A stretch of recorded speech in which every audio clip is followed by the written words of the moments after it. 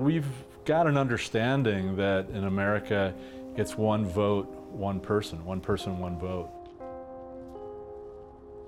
You know, that really changes when you look at Citizens United. It looks more like we're talking about $1, one vote, and that the amount of money you've got is going to influence your impact on election.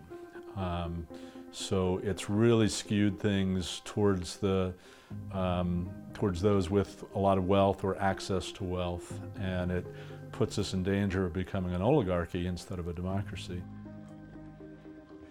We've got now candidates essentially being bought and paid for by special interests and corporations. Those that invest in campaigns, corporate donors and any kind of donor, but especially corporate donors, realize that they're getting an incredible return on their investment.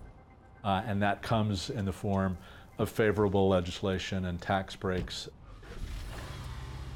Opportunity Commission has long climate change and education, healthcare, you name it, everything I care about is affected by campaign finance, essentially. 91% of Coloradans want universal background checks when people purchase guns. I think 80% of the country as a whole, but the special interest, gun lobby, NRA, etc., hold on our elected officials has kept Congress from taking any action.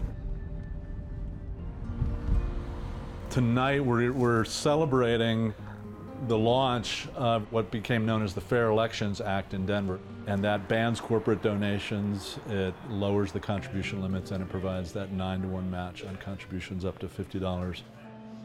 We're over a year since we passed and celebrated the victory for the Democracy for the People measure, which is now the Fair Elections Act. I'm here this evening just to let people know why it is that I feel public financing of elections is so important. I really think it's an opportunity for the general public to buy back their democracy.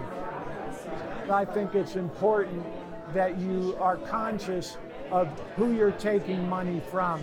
And I think it should be your constituents and not corporations or other entities that might be asking a favor down the road. I support the public financing option because it allows more people to get involved in the process that they wouldn't necessarily be able to be involved, which means that we have more voices and we truly then start representing the community. I really oppose dark money. I know that the person who ran against me the last time had big money. I mean, I'm talking about maybe close to $400,000. And I ran a campaign on close to $19,000. So I really do think that it's not fair.